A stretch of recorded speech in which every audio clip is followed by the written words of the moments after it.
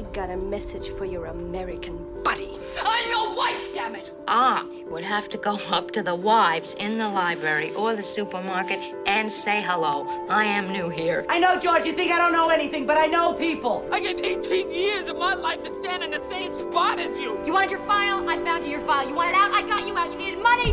I found you some. Now, let's face it here. I've got to, latch on to something in my life. Oh, yeah, you blend. No use to try to sweet talk me, Miss Scarlett. I knows you ever since I put the first pair of diamonds on you. Who was gonna love me?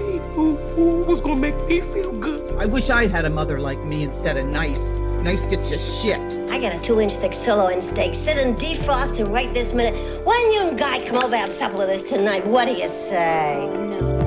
Hello and welcome to another episode of the Best Supporting Podcast, a podcast dedicated to celebrating and dissecting the performances of our favorite Best Supporting actresses. My name is Nick Kachanov, and I need a fork. And my name is Colin Trucker, and I didn't know!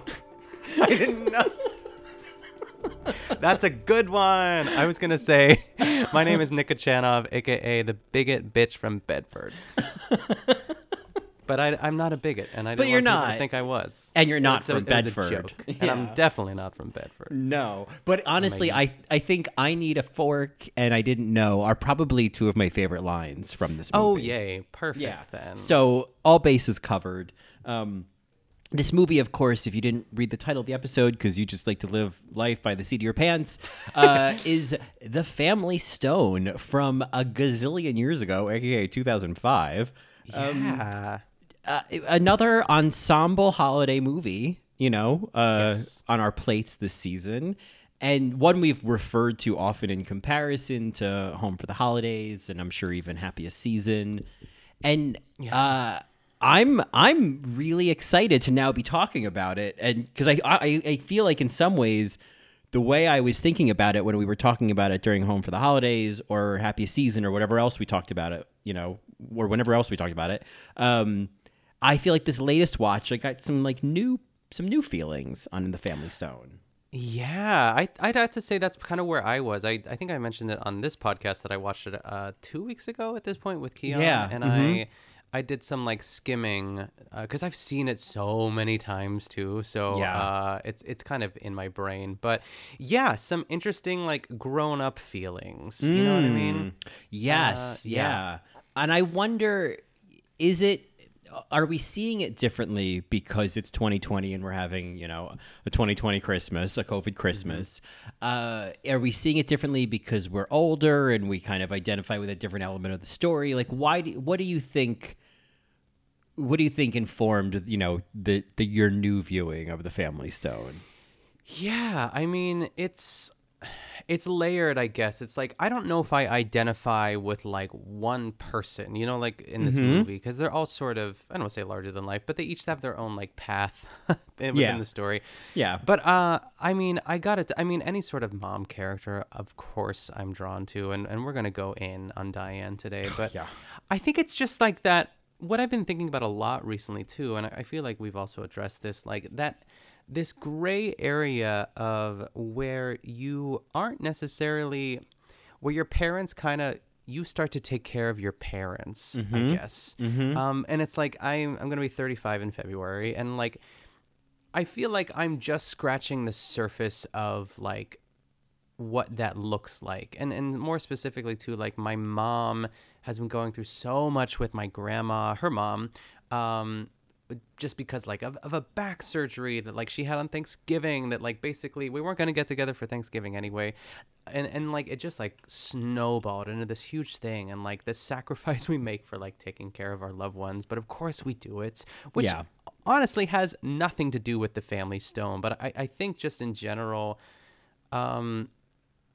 realizing that your grandparents and eventually your parents, hopefully far in the future, are not going to be with us anymore. Mm-hmm. And that kind of ties into The Family Stone a little bit too. And just family dynamics and new traditions and what that looks like. And just meeting families for the first time. It's Keon and I have been together. We've been 6 years in this May, which is crazy. And oh my God. Yeah. And just meeting it takes me back to when I first met his family. And I think the biggest because his family in New Hampshire, like his family's scattered everywhere. So the biggest version of that I probably got was actually, this is going to sound so bougie, but like when we were in Italy for his cousin's wedding, as you do, but it was a lot of family all at once. And obviously it was like summer and not Christmas. And we weren't like stuck in a house by any means too. But I just love movies like that because everyone has to go through it. Everyone has to go through that awkward stage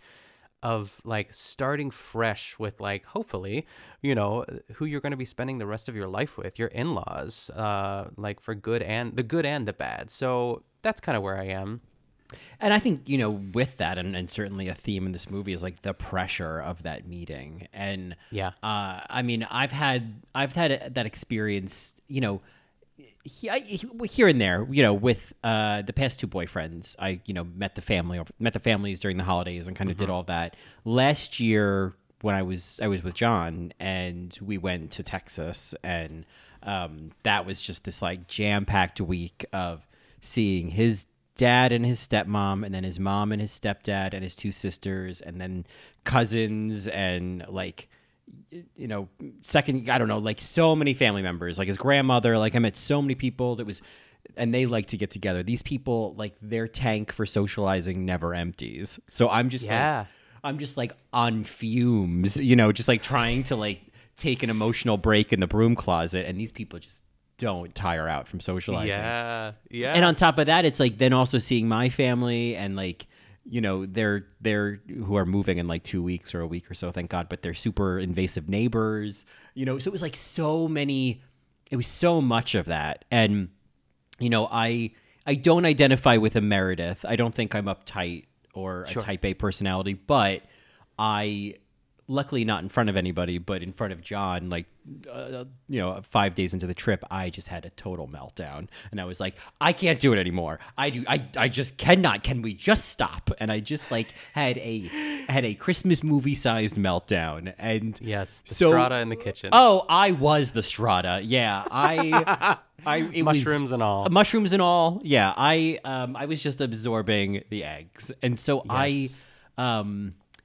I don't identify with Meredith, but I think knowing how the movie progresses and seeing how her character evolves, and also kind of understanding that nervousness and like that she really does mean like well, and she just keeps fucking up. I sympathize with her more and more the more I see this movie. But the first time you watch it, she is just the like, you know, bigoted bitch from Bedford. Yeah, I think that's kind of where my takeaway too is like, do we feel bad for Meredith? Do we like Meredith? You know, do we see? I think I maybe understood her a little bit more during this time, or like this time around. Not that like, and I think her character is her character too, but like sometimes the script like does her dirty, and of course we're going to talk about the dinner room scene, but like I don't think anyone would have went that far. Like if I was what is his name, Everett in the movie, Dermot Mulroney, I would have been like, I would have grabbed her leg or her arm gently and be like, you need to stop. You need to stop. Well, and I would have put that out rather than like, yeah, go ahead. Oh, no, I think that also says a lot about him, and I do have a lot of feelings about Everett. Oh, yeah. Yeah, like... He's kind of even worse than her. Yeah. I mean, it's kind of like, for all the hate that Harper gets in Happiest Season, I'm like, have you not met Everett Stone? Because he makes Harper look like Riley. Like, it's crazy. It is bad. That was my biggest takeaway, not to jump around, but as a little, you know, table of contents of things we'll talk about. That was another one of my big takeaways, was as much as I sympathized more with Meredith, I also saw like, Everett, you are trouble that starts with T and rhymes with P and ends with rubble. You know what I mean? Like, he is 72 trombones of trouble in this movie. 76, actually. Oh, yeah. He's missing 4. I'm determined to make a Music Man reference here. I don't know why. Pick a little talk. Yeah, cheap. Yeah, honestly, like, he didn't help her out at all. Even, like, from the very beginning. Like, I do side with Everett that it is also, and also with, you know, gosh, I forget her name, so I'm looking it up right now. Who's Diane? Sybil. Sybil. Diane. She's like, it's just so silly, Everett. The way she says that, like, it's it's usually the opposite. Usually, like, they want to sleep together, but the mom makes them not sleep together because they're not married or they're gay. I don't know. Something like that. So it's very interesting to see that. And yeah, he sucks, but more on him later. Dermot Mulroney is great, and I am always happy to see him because I'm always happy to look at him. But like, in terms of characters I loved, not the BSA of the movie for me. No, far from it. So, that of course, I think, leads us into really the what we are going to talk about today, which is really the BSAs of The Family Stone, a movie chock full of Best Supporting Podcast alums. Oh, yeah. Nice to see Claire Danes again, who we just talked about recently in Home for the Holidays, and of course, The Hours. Yes. Rachel McAdams, I think this is our first Rachel McAdams movie, if I'm not mistaken. Yeah, I think it is. Craig T. Nelson from Poltergeist and My Dreams, circa 1989. I don't think we've talked about Sarah Jessica Parker before, but I am excited to talk about her because I feel like she's a topic. Yes. And maybe I oversold it. Maybe those are all our alums. But but still, sure, Diane Wiest isn't in it. But Diane Keaton is not an alum. Now, that is actually... There is really the question at hand. Is this the first time we're formally talking about Diane Keaton? I think it is. Wow, yeah, I think it is. I mean, we've mentioned her, of course, several We've talked times. around her. We've brought her up. But this is finally, 61 episodes in, this is our first Diane Keaton proper movie. Yay. And I'm excited that it's this movie, to be honest. Yeah. I feel like you have a lot of positive things to say. Yes, because anyone who's ever given their time, talent, and energy to listening to me on another podcast has probably heard me talk shit about Diane Keaton because I think that she has a proficiency, if you will, for overreacting and clutching at a turtleneck and hooting. And yes, not for nothing, but I don't think she does any hooting in this movie. Maybe one point during the crazy Strata mess in the kitchen scene. I feel like, and I would forgive her if she did, but she didn't get spooked by the family dog and go, oh, and fall out of her chair in this movie. And fall back on the, yeah, exactly. So that being said, while there are so many people I want to talk about, someone who I don't think we're going to talk about much in this movie, and that I think about every time I see it, the movie, is the character of Susanna. Yes, Colin. I planned on talking about her because she's great. Well, go ahead. Give me your it's thoughts. like there's this part of me that's like it's almost, it's not the same at all. Like, it's not exactly the same as Diane Wiest in Let Them All Talk, but it is the same in that she has no conflict. She has no drama in this movie.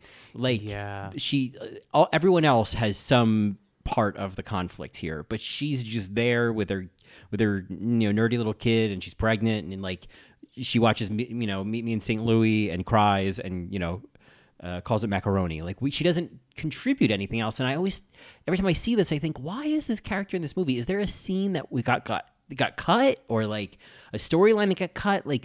Couldn't they have just expedited, the Thad and what's his name? Patrick, and made the little geeky kid their kid, oh yeah. I don't know. I will say, or finish your thoughts. I just felt like that's my opening statement. I feel like the only reason Suzanne is in this movie is so that Elizabeth, I think is her name, is in this movie. Yeah, I would agree with everything that you're saying, to be honest, too. I'm going to make a reference to a movie that I don't know, that was a very cryptic way of really saying nothing because I stopped halfway through. But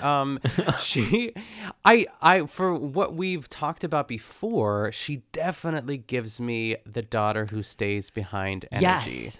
The daughter who takes care of the parents, the daughter that lives, maybe right down the street, maybe one town over, while the rest of everyone has kind of moved on, which we appreciate and love, honestly. I feel like it's a new category for us. Yeah. And I think I think it's definitely part of like most family dynamics. However, it is not dynamic to watch. It's just kind of, I do love that she cries. I always cry during that part because it's like there's so much that she's thinking of, and like the music's so beautiful and it's Judy Garland. But I do love when she goes to take a nap with Diane Keaton. I just think that's the most like beautiful small statement of like, I think everyone kind of finds out at different parts of the movie because we only really know, like we see Luke Wilson's character find out about Sybil's, diagnosis, we'll call it. Mm-hmm. We never really see her find out, and I think that was kind of her moment. But yeah, it's not like it's not thrilling to watch, but I do like her. It's like, okay, fine. Oh yeah, I like her. I just always like when I think of this movie, I completely forget about her because it just.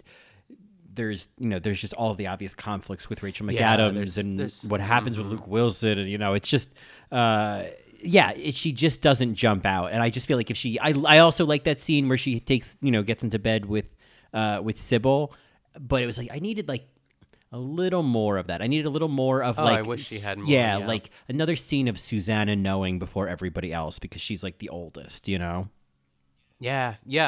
Oldest daughter. Yeah. So that's, just a little appetizer. We had to talk about Susanna. We did. But, the rest of the family is of course, Kelly and Sybil, played by Craig T. Nelson and Diane Keaton, and Ben, played by Luke Wilson, and Amy, played by Rachel McAdams, and Everett, played by Dermot Mulrooney. And halfway through the movie, Claire Danes shows up as Meredith's sister, Julie, and we even get Mark Brandanowitz, like, an hour into the movie playing Brad. Brad. I love Brad. Oh, I really do. That scene when, like, Meredith, of course, is drunk at the bar and realizes Brad is really when you fall in love with Meredith. Like, she's like, oh, this is so great. Oh, I need to buy you a drink. Like, I know she's drunk, but it's so charming, and she wins me over firmly from that point on. Yes, I do love that. One of my favorite choices in this movie is Brad Stevenson, aka Paul Schneider, when everything goes awry on Christmas morning, and Sarah Jessica Parker says, and then she sleeps with his brother, and then he lurches forward, and does this crazy sort of. It is so funny though. I was like, what a choice! It's such a great little choice, yeah. And I also love when like the chaos really starts, and then he just like looks at Julie and he's like, hey, sorry, I don't think we've been introduced. I'm Brad. Like, it's a great micro moment between just sitting next to Susanna. Yeah, like these three completely left out characters. I love that. Yes. So Brad's cool, and I think he's so handsome. Oh, I do too. I think he's like such a goober, but like Anyway, that's for like our Parks and Rec episode, I guess. Yeah, I mean, I will say as a preview of that, this may be an unpopular opinion, but like, I like Mark Brandanowitz. I kind of enjoyed Mark Brandanowitz.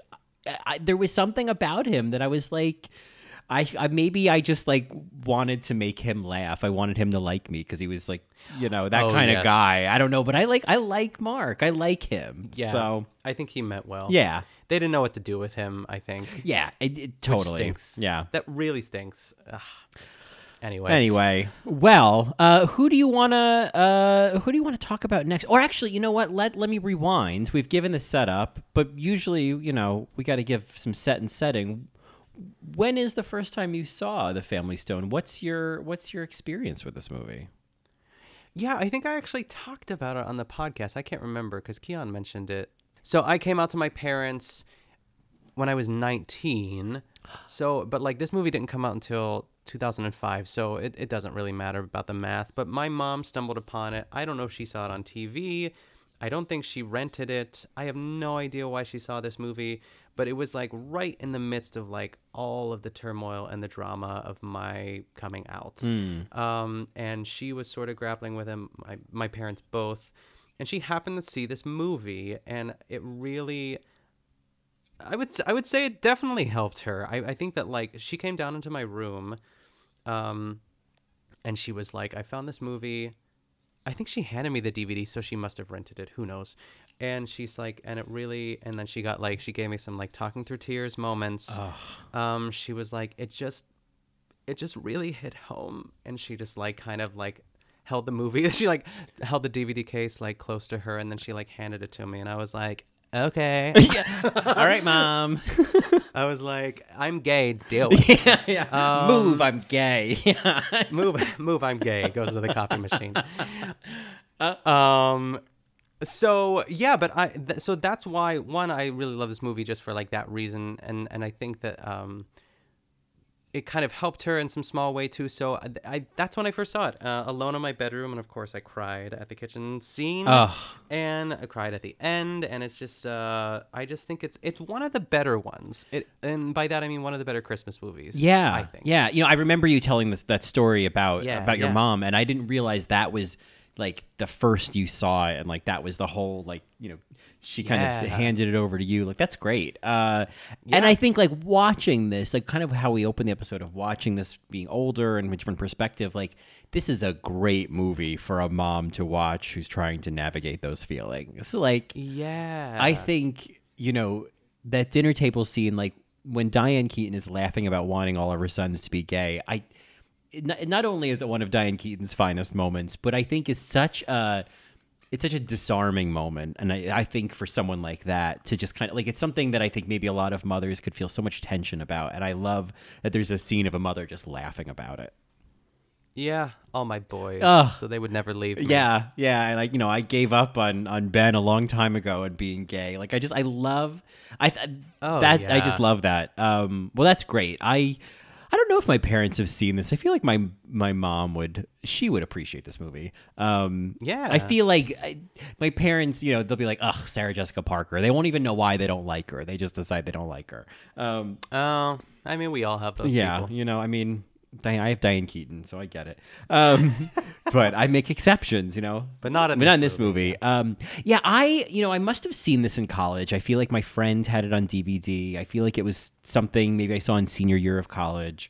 And I remember the first time I saw it, and it was probably based on the trailer, that I was expecting something a little, like just the expectation was that it was going to be a lighter, easier, breezier, kind of fun, romantic movie. And I just like wasn't prepared for what it was going to be. And I think that I was a little like, I think I came out of it being like, oh, okay, that was, something was weird about that. And I think looking back, it was more like someone tells you, hey, do you want a bite of ice cream? And it's coleslaw. And you're like, oh, well, this is awful. And it's like, yeah, but if I told you it was coleslaw and then you ate it, you'd be like, oh, okay, that was good coleslaw.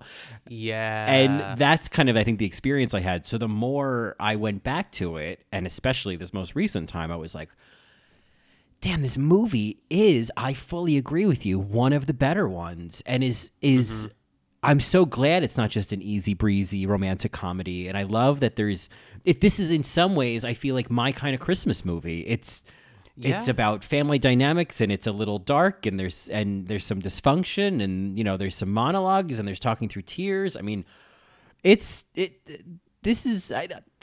have a couple, I have quibbles, but overall this is a great watch and an even better rewatch. Yeah, it really is. Yeah.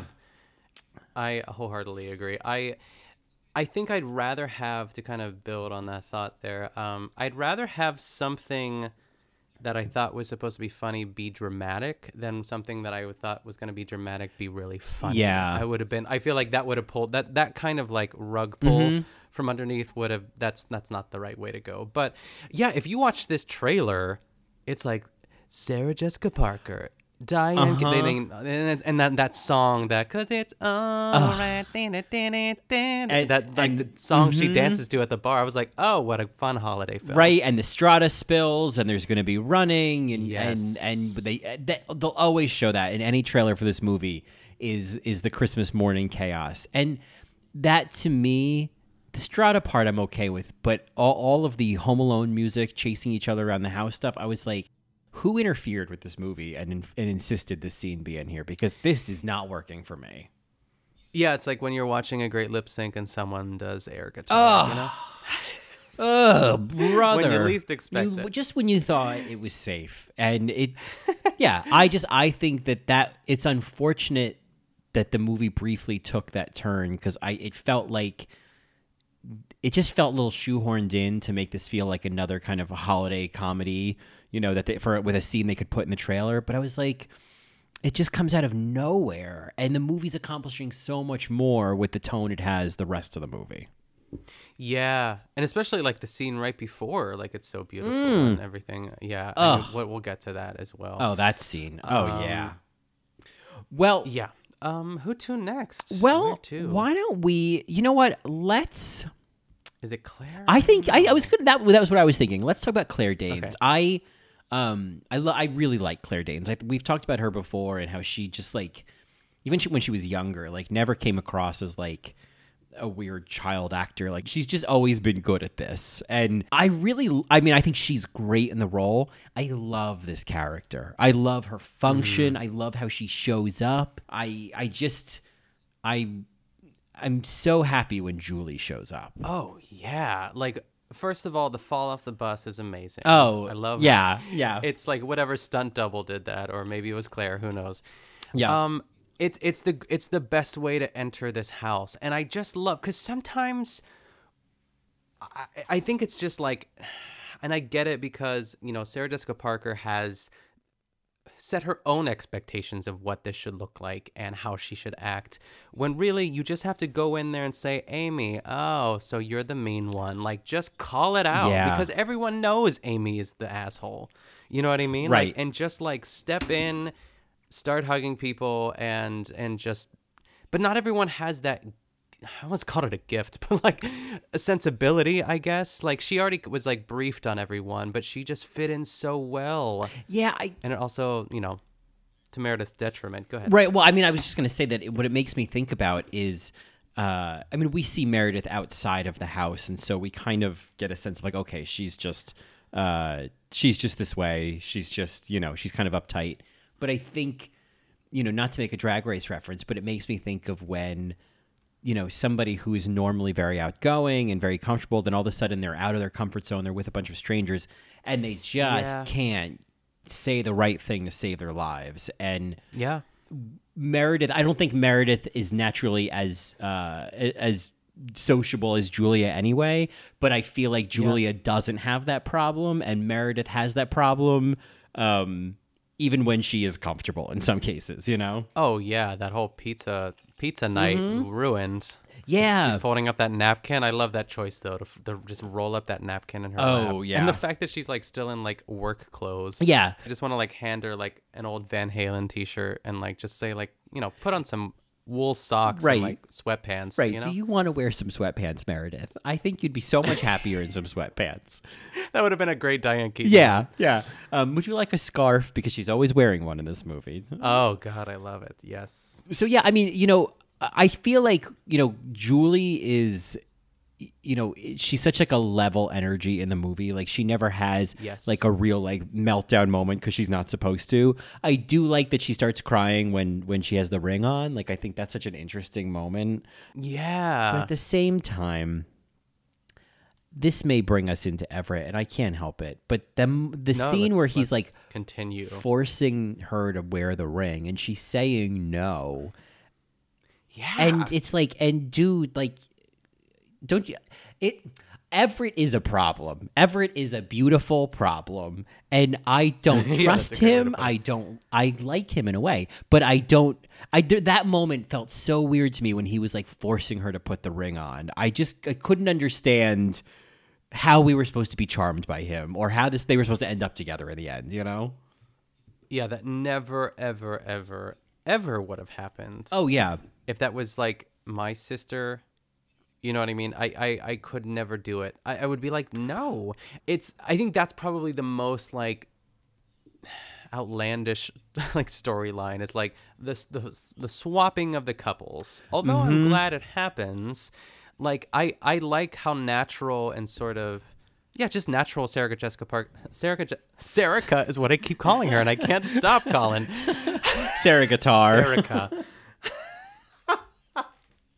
Sarah Jessica Parker and Luke Wilson, like the way that they just kind of, he calms her down and brings her back to Earth, and then they just kind of, it happens. But with him, he's like, I love you, and you, it's not as natural, and it's creepy in a way. Yeah, I feel like he's very much charmed by her, and she's supposed to just feel the same way by proxy because he does, and because he's so beautiful. Which, you know, I could see a world where, you know, he gives you that look, and, you know, like, yeah, I'll put the ring on. What the fuck do I care?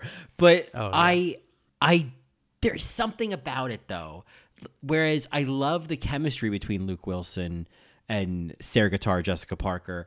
I kind of buy the connection, even though it happens pretty quickly.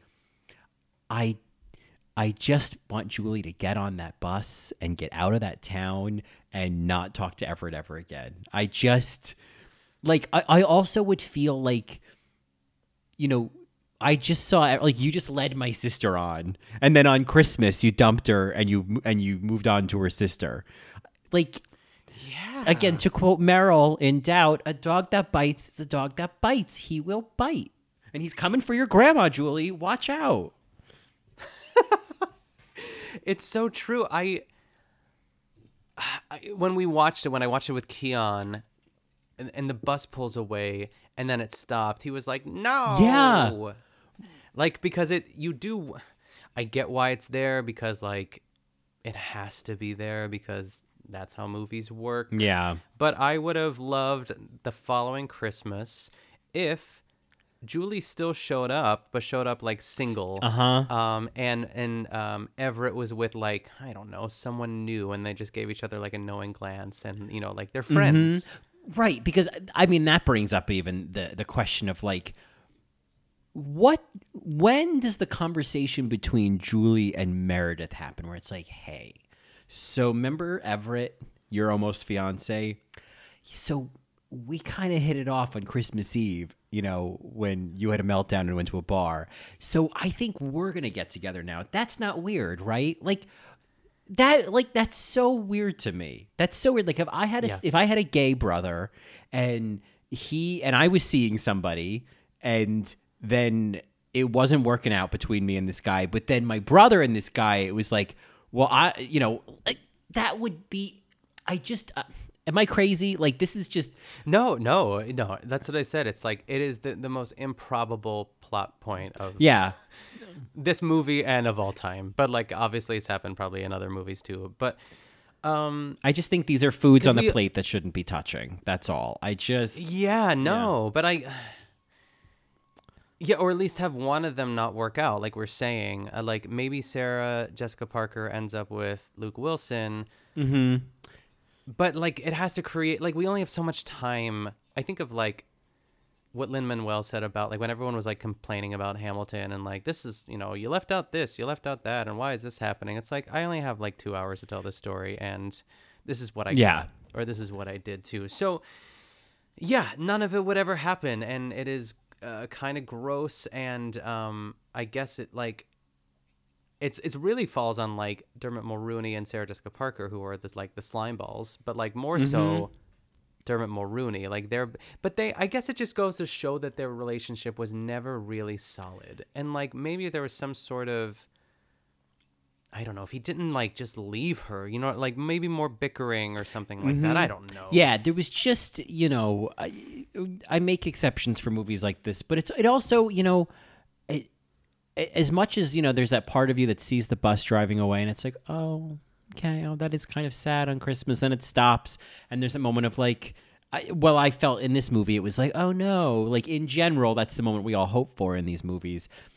I think it would have been really interesting if the Family Stone kind of, you know, pulled some punches and, like, didn't make that narrative happen. You know, like, I think that's more interesting to me. Is it doesn't have to be like a super dark movie, but a movie where not everybody ends up, you know, in a relationship in the end. And, like, what does that look like? I think that's an interesting narrative. And, like, how can, you know, maybe I'm saying this because this is going to sound pathetic, like, single on Christmas right now, but I'm not, you know, I'm fine, everybody. I'm fine. I mean, listen, I'm fine. But I'm fine. Steel Magnolias. I'm fine. just want to hit someone. I just want to meet someone. But I do think it's worth, like, how do you show a narrative where somebody doesn't end up with a love interest at the end of the holiday movie and their Christmas isn't ruined, you know? Yeah.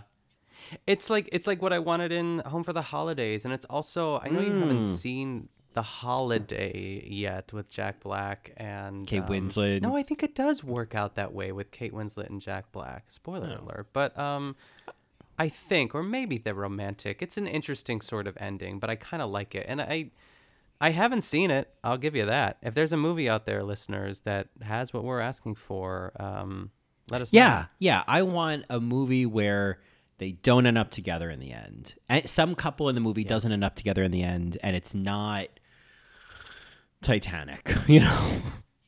Yeah, I'm thinking of like 500 Days of Summer or other things like that. Yeah. Anyway, moving on.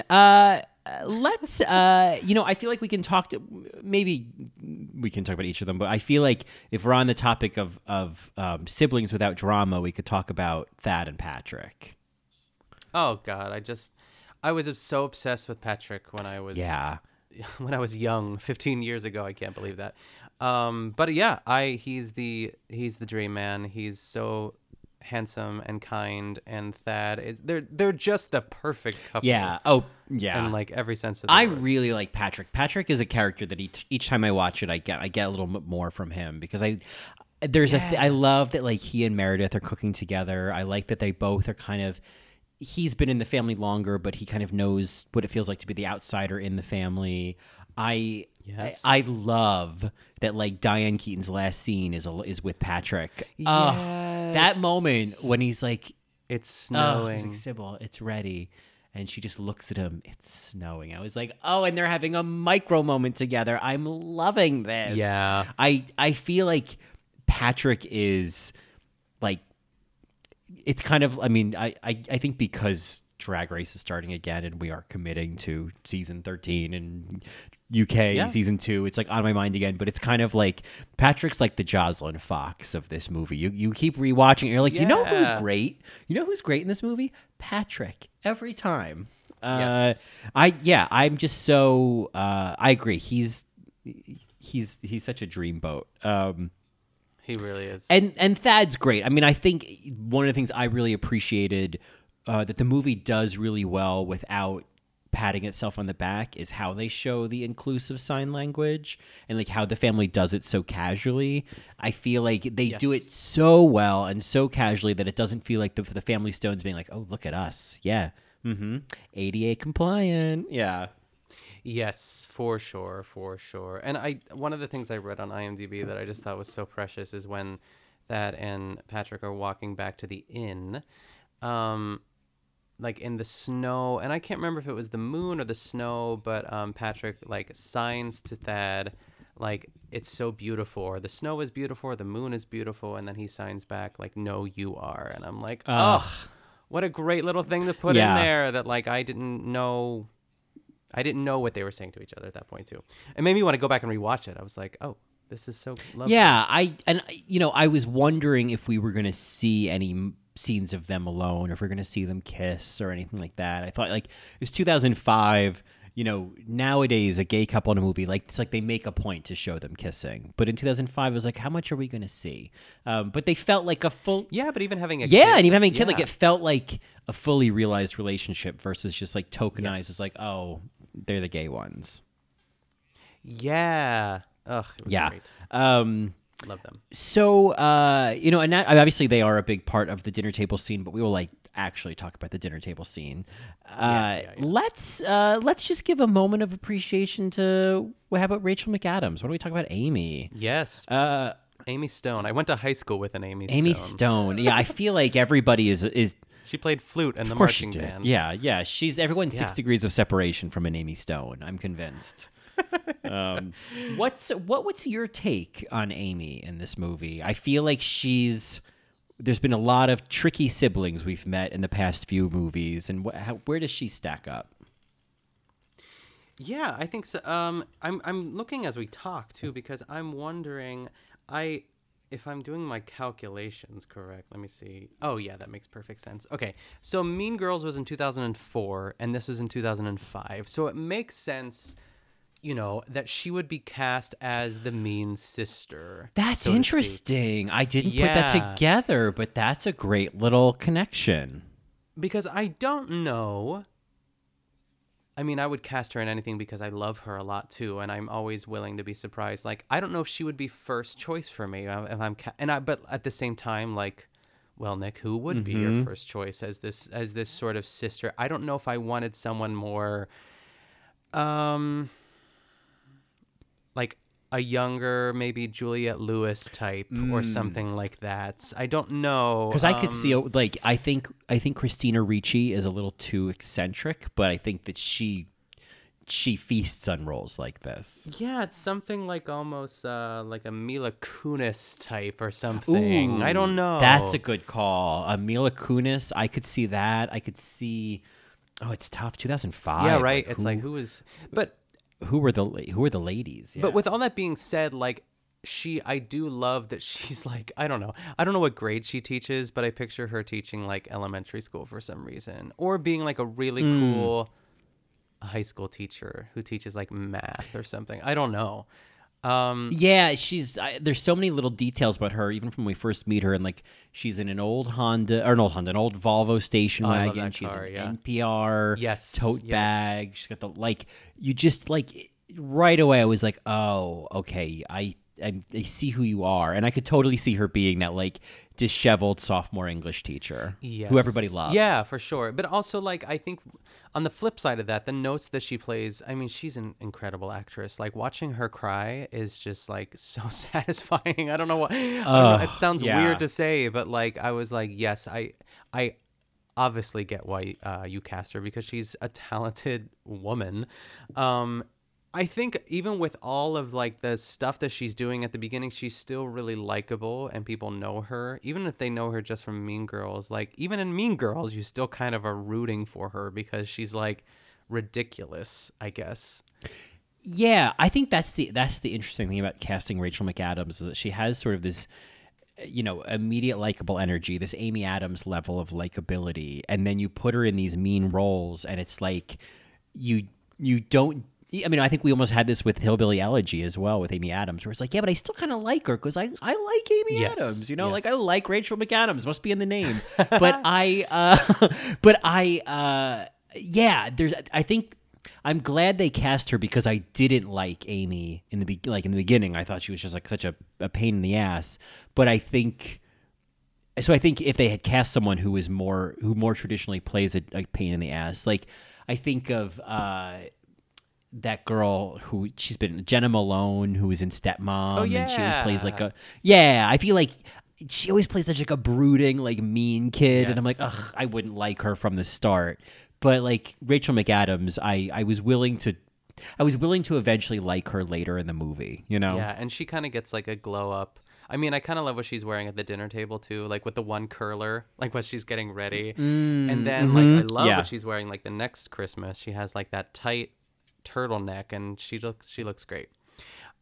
Yeah, and she, you know, what I love that she's kind of the featured character in the end of the movie, and you know, we kind of see her reflection in Diane Keaton's picture, and I know it's supposed to be like she's the baby in the womb in that picture, but I also like the idea that the suggestion that it was really Amy who was going to be carrying on like Sybil's energy in the family, you know, and it's very unlikely, you know, that she would be like kind of the tough, you know, the pain in the ass little sister would actually be kind of, she ends up by the end of the movie having these sort of like upcoming matriarch energy, you know? Yeah, and you need that. You need someone who's going to be a little bit of a ball buster as well too, but still be able to be nurturing. And I think by meeting Brad and maybe starting like her own family, who knows after that too, that like she's really stepping up to the plate.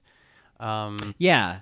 And she's definitely the baby. Like, she has to be the baby of the family, you know, as out of the three brothers. Yeah. Thad, Ben, Everett. Three brothers and an older sister. Is it Tad or Thad? I'm like panicking now. I went with Thad, but it could. I feel like Kelly calls him Thaddeus, and I guess Tad could be short. I think if we call him Thad, I don't think anyone will cancel us, you know. You know what I found out today? I've been spelling the word canceled wrong for 34 years of my life. I thought there were 2 L's, Cancelled, but there's one. I guess that's it true. It auto-corrected in an email, and I was like, no, because it looks incorrect with 1 L. And I was like, this is crazy. And I know as I get older, there are more words like that, but I consider myself a good speller, and I was appalled anyway. Yeah. I think canceling this might be dementia. Yeah. Dementia. Yeah. You mean just not for nothing, but this to me, do you smell burning toast? You know, avocado. I think that's a stroke. Burning avocado. It's a millennial thing. Yeah, that's a millennial stroke. Rachel McAdams. The scene when Meredith gives out the pictures and Amy gets that crying moment. I was like, she's so good at crying. She's really just so good at it. Crying, and like how she has to like stop because she knows if she keeps going, the floodgates are going to open, and they kind of do in a way too. Her eyes are just, she's a beautiful crier, and I just loved. On the flip side of that is, it's like Diane kind of saves the day. She's like, Meredith, you did good, and she points to her. I love that moment. Oh. Diane, good? We're coming for you. I know. Diane, you did good. We Diane, love a finger. You did good. Yeah, a best supporting finger. Yeah. So, and let's, if I, not that I'm rushing us along. I mean, we could take a moment and acknowledge that Luke Wilson and Craig T. Nelson are in this movie. Yeah. I can start with Luke Wilson. This is another new takeaway. Watching it this time was the Stones they're an appropriately named family. They're a tough crowd, and they are really tough on Meredith from the beginning. Like they have their claws bared from the moment she comes in. Like they are ready to not accept her.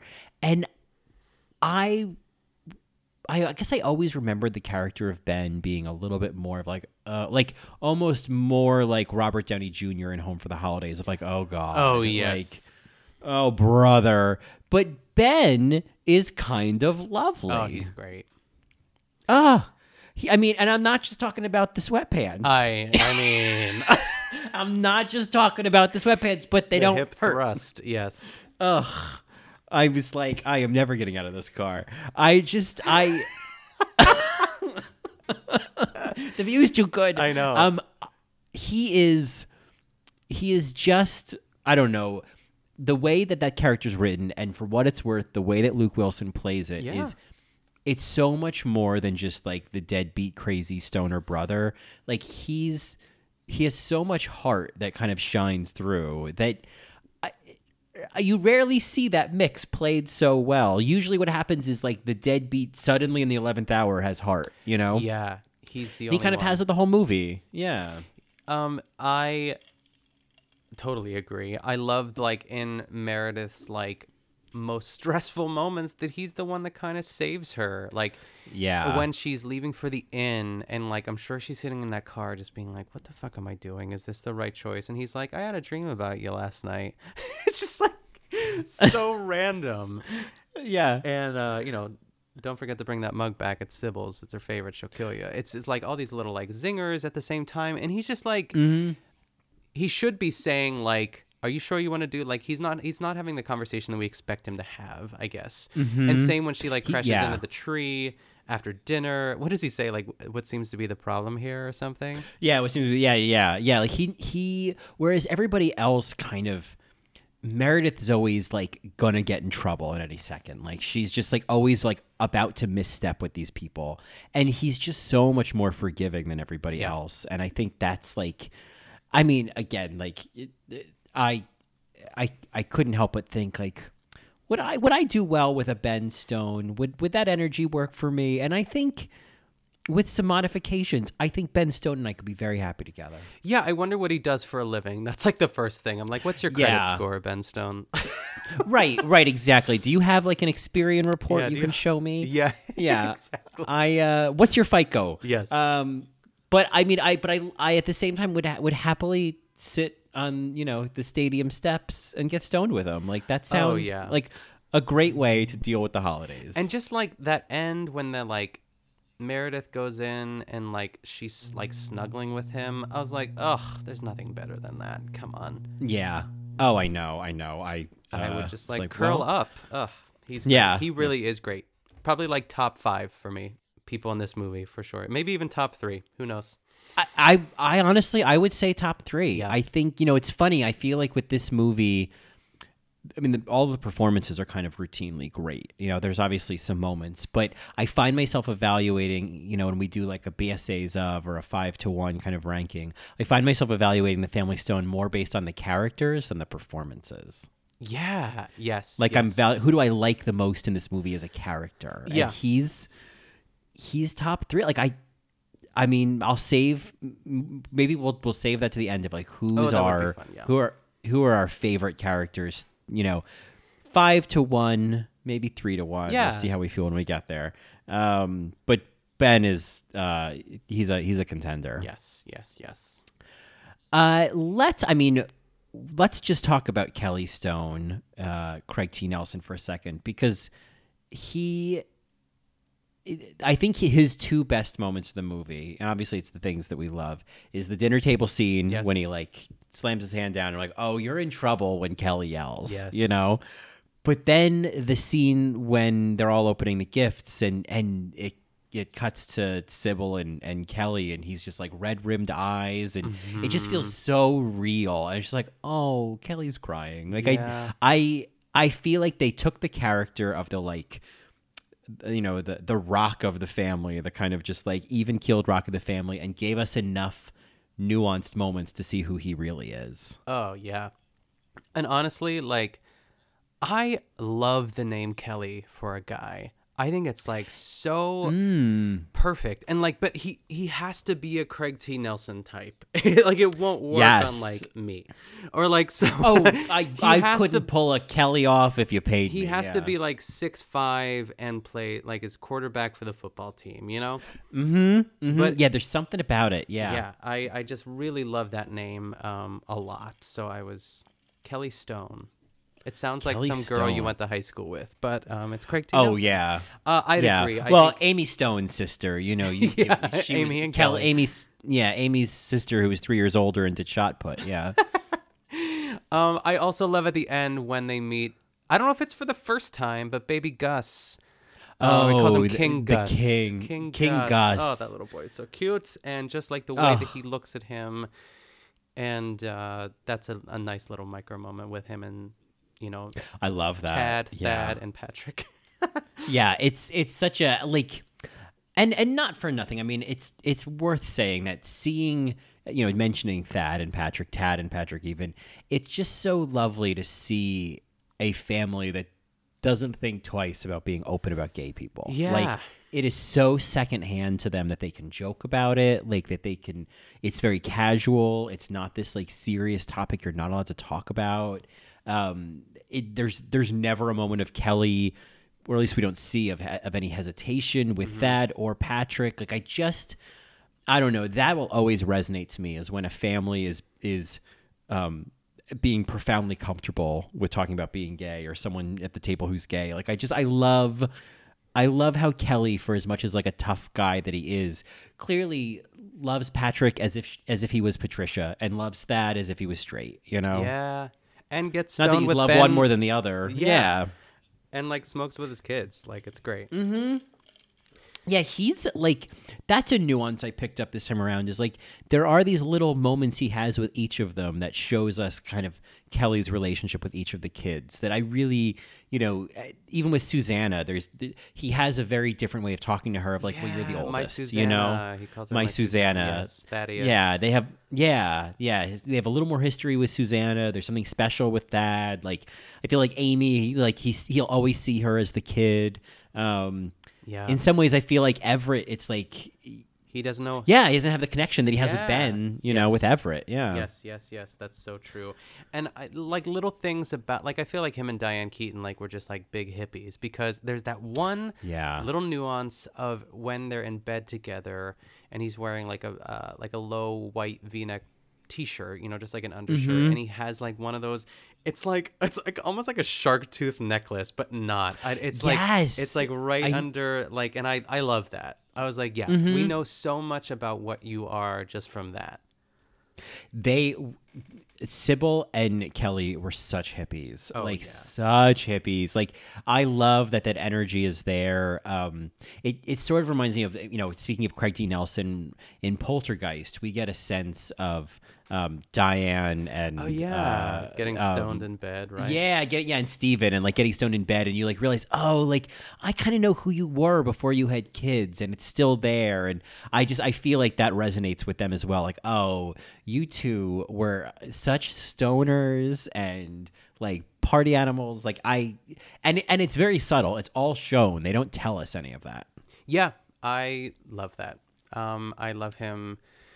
And like the relationship he has with Diane Wiest. I'm like, I wish. I wish. I can never. It's always in my head. Yeah. I'm always recasting Diane Wiest in something. Yeah. Diane Wiest as Susanna. The neighbor next door or something, you know? Yeah. Diane Wiest as Brad. Yeah. Wow, Brad. I love how Rachel McAdams says that when she gets him, or he gets her, what is it?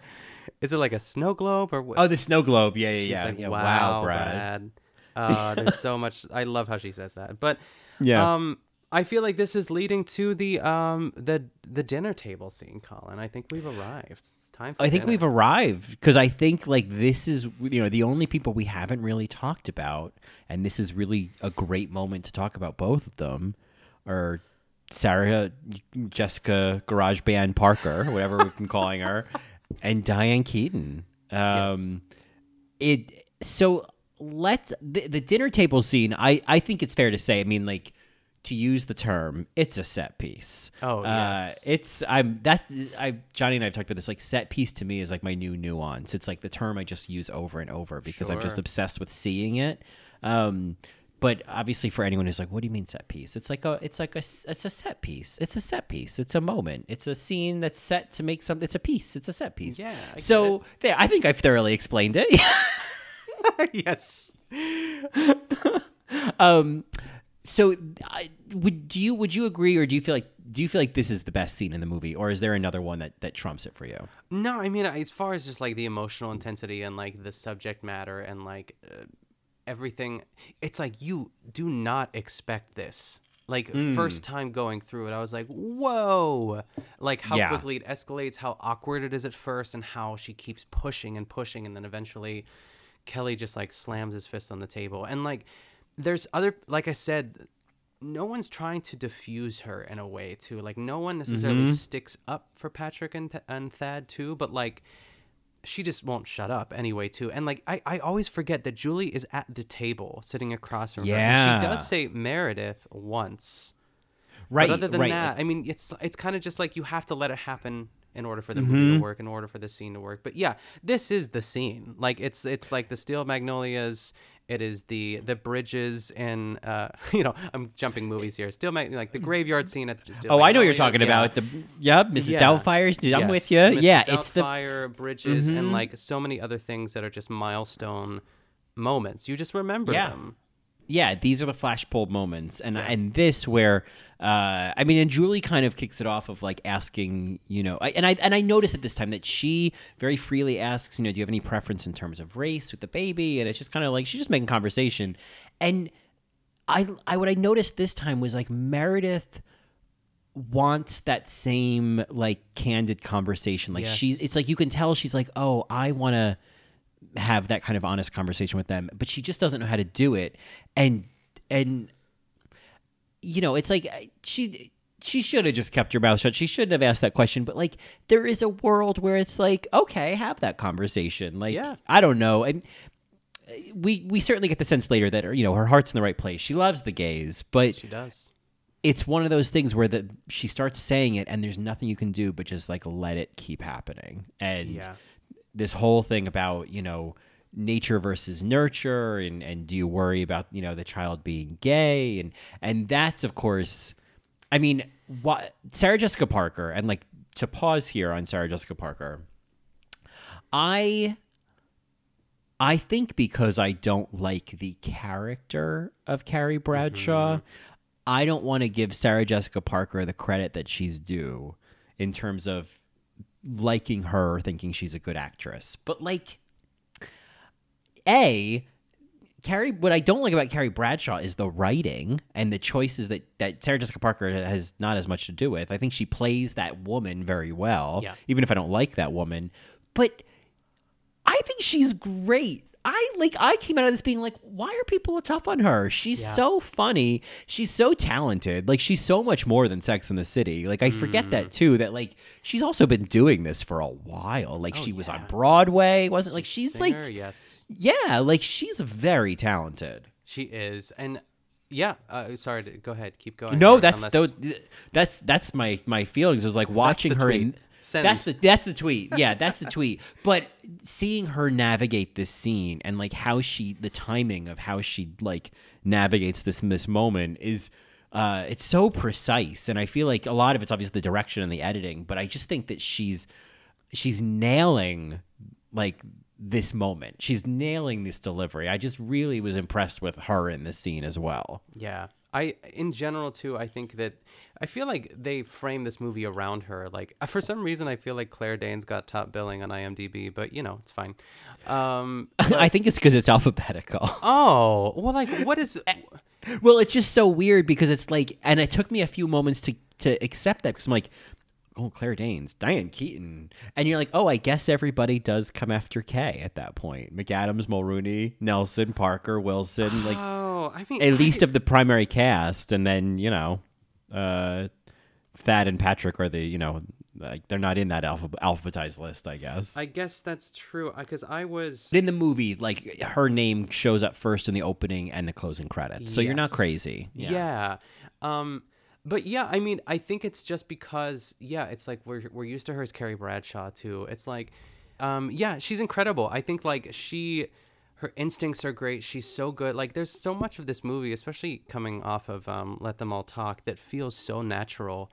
And and Diane Keaton's really great at it too. It's like that sort of Woody Allen vibe at the same time too. Everyone's just like running around a house and having conversations, but.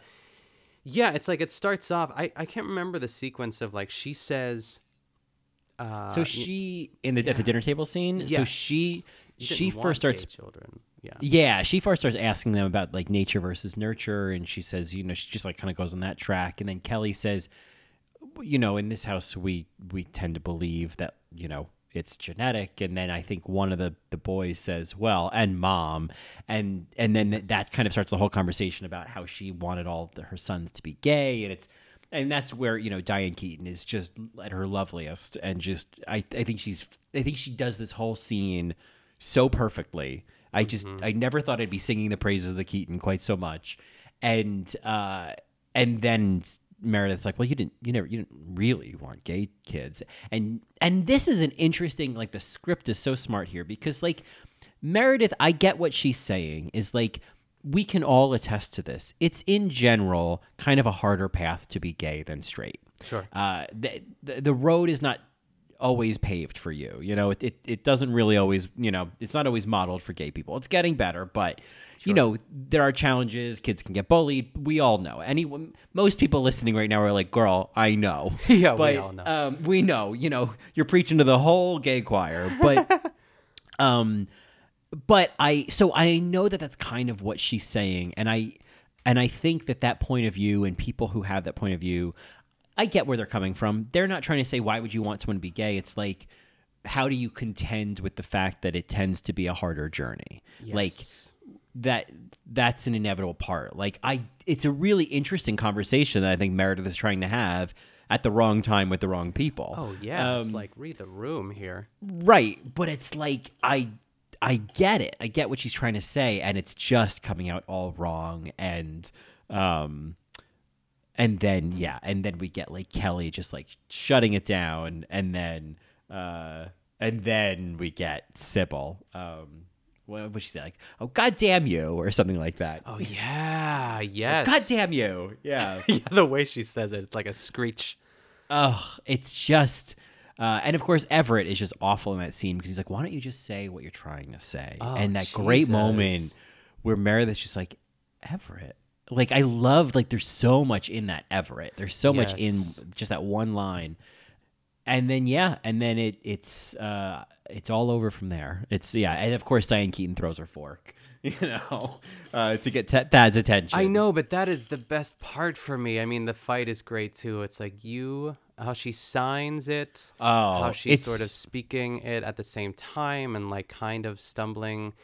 But so definite and intentional. She's like, you are more normal than any other asshole sitting at this table.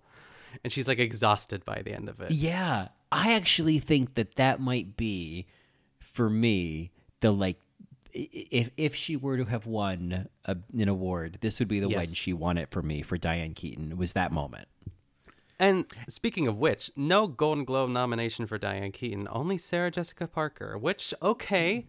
All right. But like, I think we could have used some more Golden Globe. This has Golden Globe written all over it. Oh, this is so globy. Oh, it's so globy. Yes. It's so globy. Yeah, I think this is, one of the best things, or one of the things I've seen Diane Keaton in that I enjoyed the most. Yeah, and then she says, "I need a fork." Yeah. Oh, I love that. I need a fork. It almost feels improvised. It's Moving just so good. Yeah. Yes. And I think for Sarah Jessica Parker, I feel like, she isn't the biggest energy in that scene. And while she has some, that meltdown later, during Christmas, I think for me, the when she won it is when she got drunk at the bar. And oh, yes. Just like that whole segment of her buying everybody drinks and dancing with Brad and just being so amused by him and just, the whole, I love gay people. Yay, gays. Like, I just love seeing that side of Meredith. And I guess the only thing I could think is I wish we got some hint that it was in there before we saw it. Because, I don't know, I wonder if the movie would have been different if we liked her a little more from the beginning, Yeah. I really do think, as much as I love and in some ways prefer Sarah Jessica Parker in her drama and like the dramatic role, I think she excels at comedy.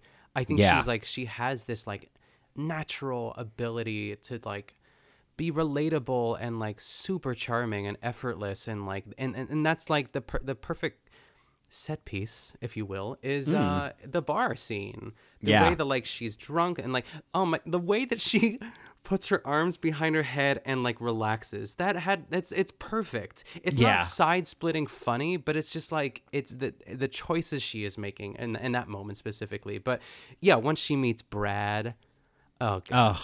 She like pulls the way they dance together and she's like pulling him closer. Love it. Yeah, she's just that was one of my big takeaways watching again, was like, man, Sarah Jessica Parker, like, I don't care how what she's like in whatever you could say about her in real life or whatever, like, I don't care. She is she's great, and she's the best. Yeah, she's the best. But she's not quite the BSA because she's kind of the star of the movie. Yes. But the I didn't know moment is really, will always make me laugh. The tension around that. There's also a great little moment after she gives Diane Keaton sees that she's returned the mug, and Sybil says, "Oh, thanks for returning my mug." And it just cuts back to Meredith, and she goes, and then the scene ends. It's just this nearly nonverbal moment. Oh, it's so lovely. It's a great choice to end the scene on. Yes. Oh, and when she's like making more coffee, I don't think Diane should have been so hard on her during that moment. I would have been like, sorry, Meredith, because like she was just cleaning the pot to make a new batch. She's so like, who doesn't know the rules? It's like, who doesn't know the rules? I'm gonna stay at a Days Inn. I can't handle this. I know. But Yeah, I mean, I think we've talked about Everett enough. We've covered him. Yeah, I don't even want to at this point. But like, I'll give him this Christmas morning in that robe and those jammies. I think there was a hood on that robe. My God, he is trouble. He is trouble. He does get that moment with Diane Keaton in the kitchen when they cry together. And I'm like, I will. It's almost forgivable there, like just of whoever it is. And I think, like, he reminds me. Is he a politician? He said he was running for mayor, but I think that was a joke. I think he does some kind of like corporate thing. Yeah, and I feel like he's in ways just as like tightly wound as Meredith, which is probably why they, met each other, I guess, and like kind of kicked it off. But I love that scene. Yeah. The way that he sort of breaks down and the way that she breaks down when she's like talking to him, basically saying like, I want you to end up with someone that's going to make you happy. And this girl's not it, but here's this ring anyway. Oh, that scene. I mean, he was doing some like real like crying. I was like, oh, yeah. That's like some. I kept thinking about like the filming of that scene, and I was like, yeah, with Diane Keaton, you can go there. Like I kept thinking of like, you have to be. I mean, I'm not an actor, obviously, but you have to be so willing to get so vulnerable to cry like that in front of not just Diane Keaton, but like everyone behind the scenes. Oh, yes. And to kind of be that like physically close to her while you're crying. I thought, she's the kind of scene partner where like you'd feel comfortable going there, Oh, yeah. I would cry just being in that scene with her. Yeah. And she is great in that scene. Subject. Yeah. Yeah. So, of course, the question is, there's Dylan McDermott and there's Dermot Mulroney. If you had to choose, McDermott Mulroney is what we'll call them. Yes, the Dylan McDermott Mulroney problem. Yeah, it's Dermot Mulroney. I'm sorry, it is. I think that there's something, even from my best friend's wedding, Dermot Mulroney, like. My goodness. The lips. And there's something about his lips. I don't know. He has like a scar on his lip or something. That scar, it just like it just makes him hotter somehow. Yeah. It just and the voice. Oh yeah, but like, listen. At the end of the day, this is a win-win situation. If someone was like, "I'm sorry, ma'am, Dermot Mulroney's been taken, but we do have a Dylan McDermott," I'll be like, "I'll take it." Exactly. Obviously, I'll take it. Yes, and probably won't regret it. But like, I feel I've always had a soft spot for Dermot Mulroney. Yeah. Amen. So now that I think we've covered all of the people. Yeah. If you had to, let's do a top 5. If you had to do a 5 to 1, your favorite people, your favorite characters in this movie, where do they rank? Okay. I'm gonna throw this out there. Number 5 is gonna be Paul Schneider as Brad. I think it's just goofy enough to work and is thrown in at the last minute. And I love that he ends up with Amy because it's not who you would want to.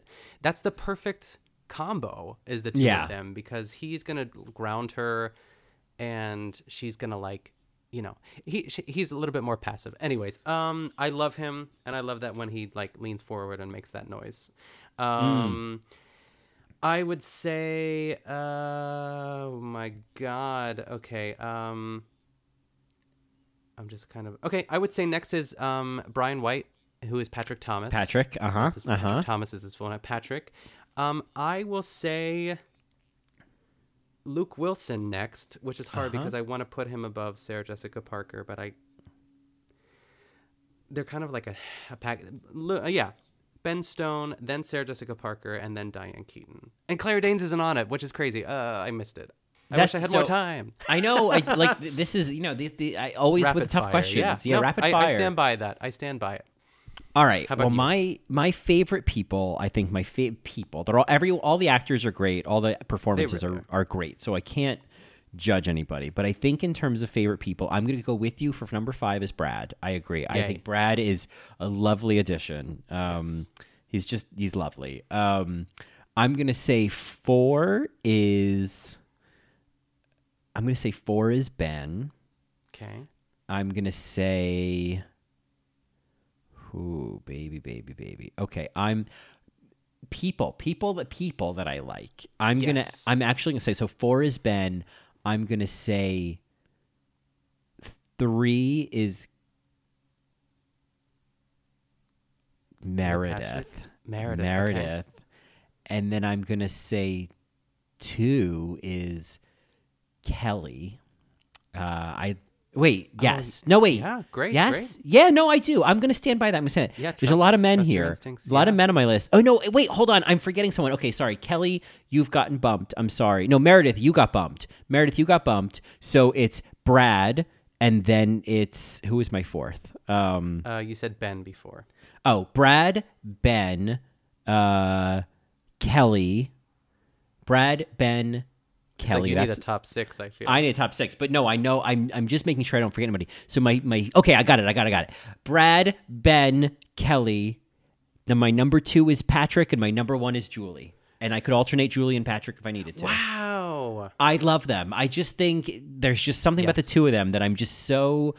I do love. Yeah. I do love Julie and Patrick together. I want to see them sitting on the couch. Yes. Dan Levy and yes. Dean. Yes. If I was at a holiday party, I would gravitate to Patrick or Julie. I mean, naturally, I'd be like, Sybil, can I help you in the kitchen? But yes, I feel like Patrick and Julie are my favorite people.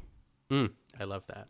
Yeah. Oh, the one thing that I love at the end, when this is part of like the charm of Brad too, is like the Diane Keaton's reaction when Brad walks in the door.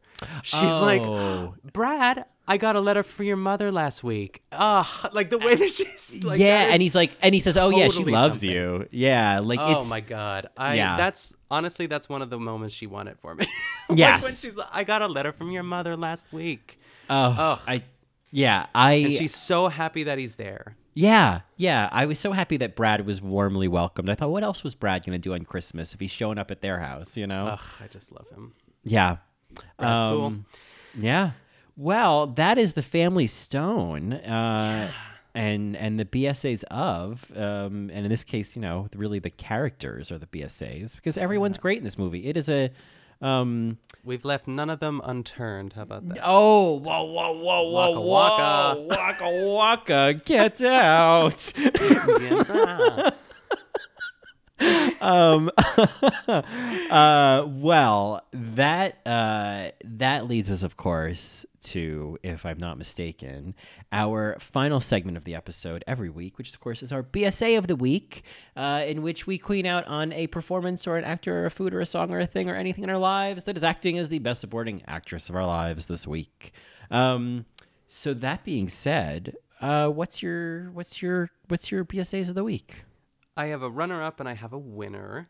Right. I feel like this might be yours, and I'm tempted to like almost let you go first, but I will say what it is, and then if it happens to be on your list, we can like halt and talk about it because we'll talk about it anyway. But Keon was downstairs doing God knows what the other day, and he was listening to happened to be listening to an episode of All Right Mary, the Matreon edition, and he was listening to the cameo episode, and he was like, we were doing other things, and he was like, have you listened to the newest Matreon episode? I was like, no, not yet. He's like, you should like tune in like about an hour in because there's a cameo, and that's like all he said, and magic happened, Colin.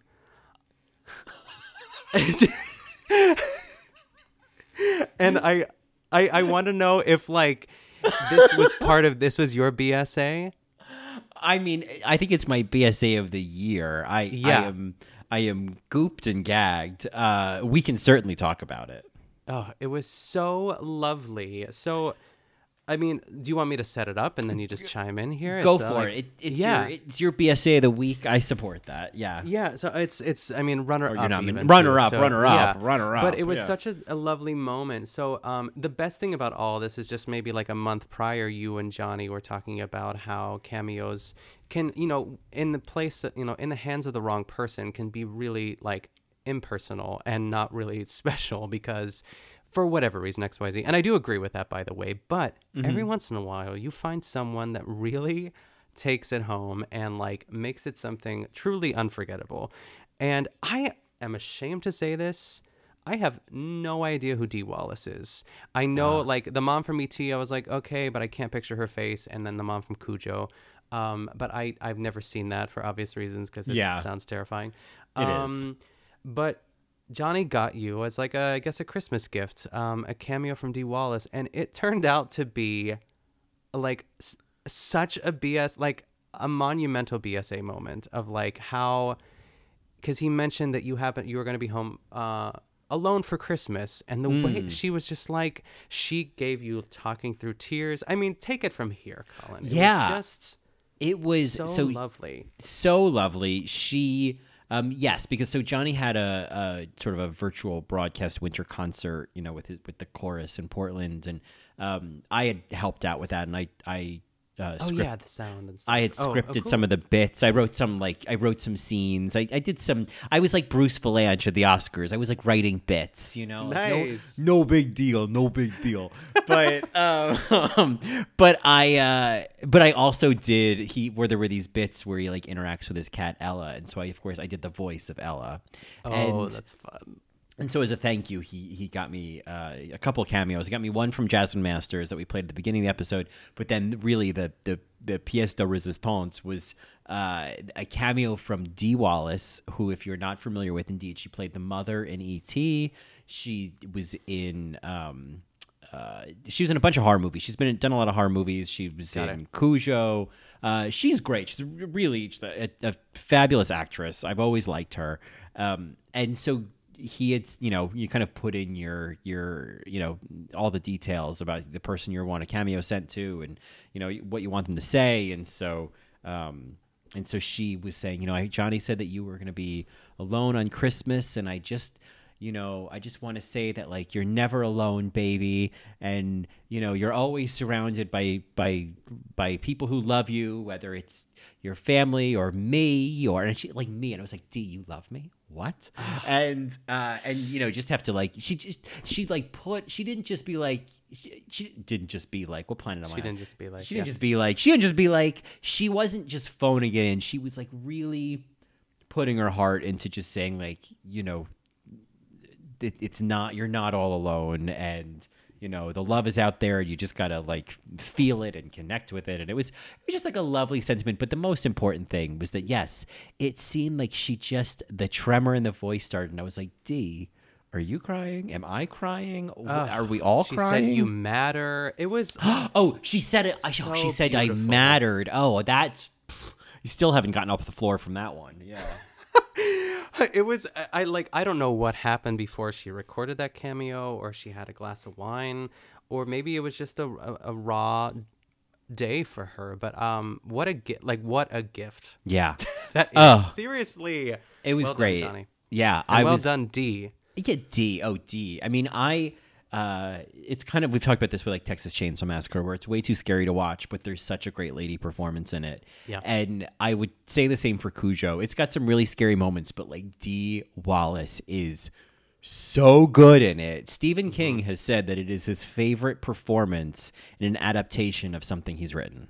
Oh, wow. Yeah. I mean, high praise. It's huge praise. So it's just so good. She's just so good in it. But anyway, I think it would be too scary for you. Yeah. Yeah, I'm, you know, one day.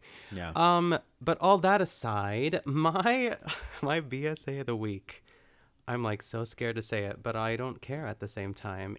Keon and I watched The Prom on Netflix. Wow. We loved it. I can't tell, like, I'd say over Christmas break, you know, if you're just like, if you have an afternoon, you might turn it off after 5 minutes of watching it. But I urge you, maybe this will help. I will say, personally, for me, it's one of Meryl's best performances, at least like musical theater performances. Not that she's done like 1,000 musicals, but like Into the Woods, Mamma Mia, Ricky and the Flash. Sure, yeah. But it's the best thing I've seen her in a while.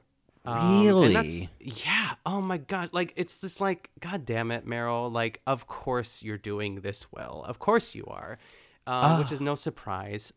There is a cameo by Mary Kay Place. Well, if you started with that, geez. Who plays sort of like a borderline alcoholic grandmother living in Indiana.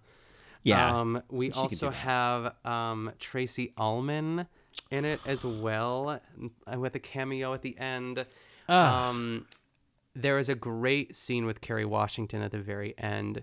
And I know that everyone's freaking out about James Corden. So I'm not going to say much. I really enjoyed him.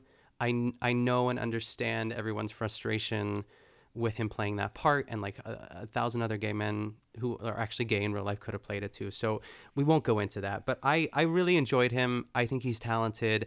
I don't really have any feelings, positive or negative, about James Corden. I don't have any loyalties, I guess, but I thought he was great. Nicole Kidman is fine. That character could have been cut from the show completely. I don't understand her, or at least like what she was giving.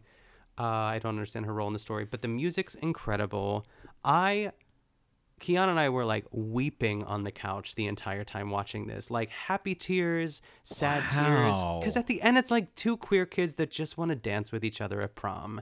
And I know you probably heard some stuff. You might have read some stuff of like maybe it's terrible, but I really loved it. I've been listening to like the original Broadway cast recording like all week as in like 2 days, because we watched it on Saturday. Right. But so far, yeah. I loved it. I loved it so much. And if it makes it, Amanda watched it. She said she didn't really love the movie, but she did watch the bootleg Broadway version. And I do agree. Like, I think that this is made for a Broadway audience. It's more specifically made for like a live audience. There's a lot of jokes that would hit differently. And I was thinking that throughout the movie too. But with all that, it's great. All right. I mean, so that is my pitch. Yeah, I haven't read much about it. I did see, some things, the peaks of some quibbles about James Corden, but I was like, I don't have the energy. Yeah, I should text Johnny about it. I wonder if he watched it yet. Yeah, I will do that. Go for it. I mean, Yeah. He hasn't mentioned it to me, but the fact that you're saying that this is one of the best things you've seen Meryl in, I'm like, okay, well, I mean, that's, all right. Her voice is so great. I often forget, because it's pretty belty, this role too, and she kills it.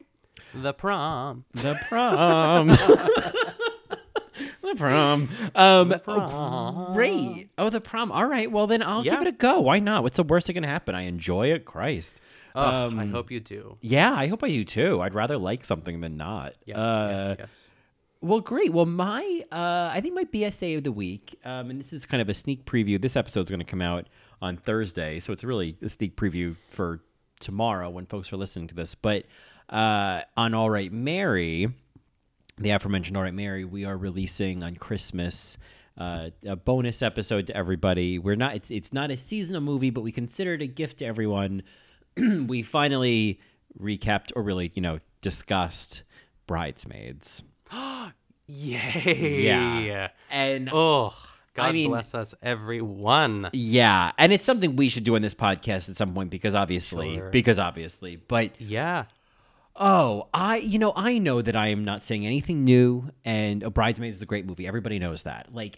I am merely just amplifying what everyone else is saying. It really is a great movie. It is so much better than it has any right to be. I get why the script was nominated for an Oscar. I completely get why Melissa McCarthy was nominated for an Oscar. It's one of my favorite nominations because it's just so unexpected. But then when you watch it from that lens, you're like, yeah, this is such a BSA role.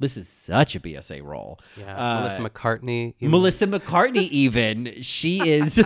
She's also great in this. Yes. So I had such a good time watching it. I just such an enjoyable experience, like exhaustingly funny, and a movie that just holds up on repeated viewings. Yeah. It's so good. Rose Byrne. Oh, Rose Byrne. The speeches. Oh, it's like Kristen Gracias Wiig. para vivar. Kristen Wiig is like so good at it. Like I know. She's just so great. She's such a great leading lady, and there's so many nuances she plays. All of them are fabulous. And Rose Byrne, oh my God. I keep like Maya Rudolph is great, and like everybody gets a moment. Wendy McClendon Covey, Ellie Kemper. Like there's so many people who were in The Office at some point who are in Bridesmaids, and of course it's directed by someone who I think directed many episodes of The Office, so like it has that pedigree behind it. It's oh my god, the whole airplane scene. I mean, like oh yeah. Yeah, I have a whole. It's been a while. Yeah, I might have to like rewatch before or after. Yeah, yeah, completely. It's is it so streaming good. anywhere right now? No, I ended up just buying it because I was like, I'm Okay. gonna rewatch this. This would be put it on in the background when I just need It's a good something choice. easy. Yeah, yeah. So, highly recommended to revisit. And then, you can hear us talk about an All Right Mary on Christmas. Yay. Yeah. Great. So that, speaking of Christmas, we're getting played off. I mean, I hear those jingles. I hear those strings stringing in. I think we're getting played off right now. So where can people find more of you? They can find more of me on social media, on Twitter, Instagram, and TikTok at Nick Kachanov. And I thought about mentioning something, but I think I might save it for next week, Colin. Okay. I think you know what I'm talking about. Do. But I thought it might be. I got something brewing on my end, but cooking up something. I'm gonna hold off. Little mystery. Is that? Yeah. I know. But how about you, Colin? Well, of course, you can find more of me on the aforementioned All Right Mary. You can find me on In the Details, a celebration of nuance. You can find me on Twitter at Colin Drucker and Instagram at Colin Drucker_. And of course, you can get more of both of us in a best supporting capacity on Twitter at BSA Pod. Yeah, you can send us emails at thebsapod@gmail.com. And also, just as a side note, feel free to leave us reviews. We got a couple recently that have been really lovely. It's always great to just know you're out there. We know you're out there. And we love hearing from you. So whether that's an email, a tweet, or a review, keep them coming. It's been lovely. I agree. Well, I think I know what we're doing next week, which I'm very excited about. Yes. I believe we're finally going to be addressing Lazy Susan and all of her BSAs. Thrilled to bits. So, in the meantime, friends, thank you for sharing your time with us during this holiday season. We hope you're having a lovely Christmas or Hanukkah or just a plain old December 25th. And a big thanks to the Stone family. Yes, all the Stones. All the Stones. Dermot Mulroney outside of this character. Yes. Claire. Yes. Sarah Jessica Parker. Diane Keaton with the scarves. Brad. Come on. Wow, Brad. And that, as they say, is that.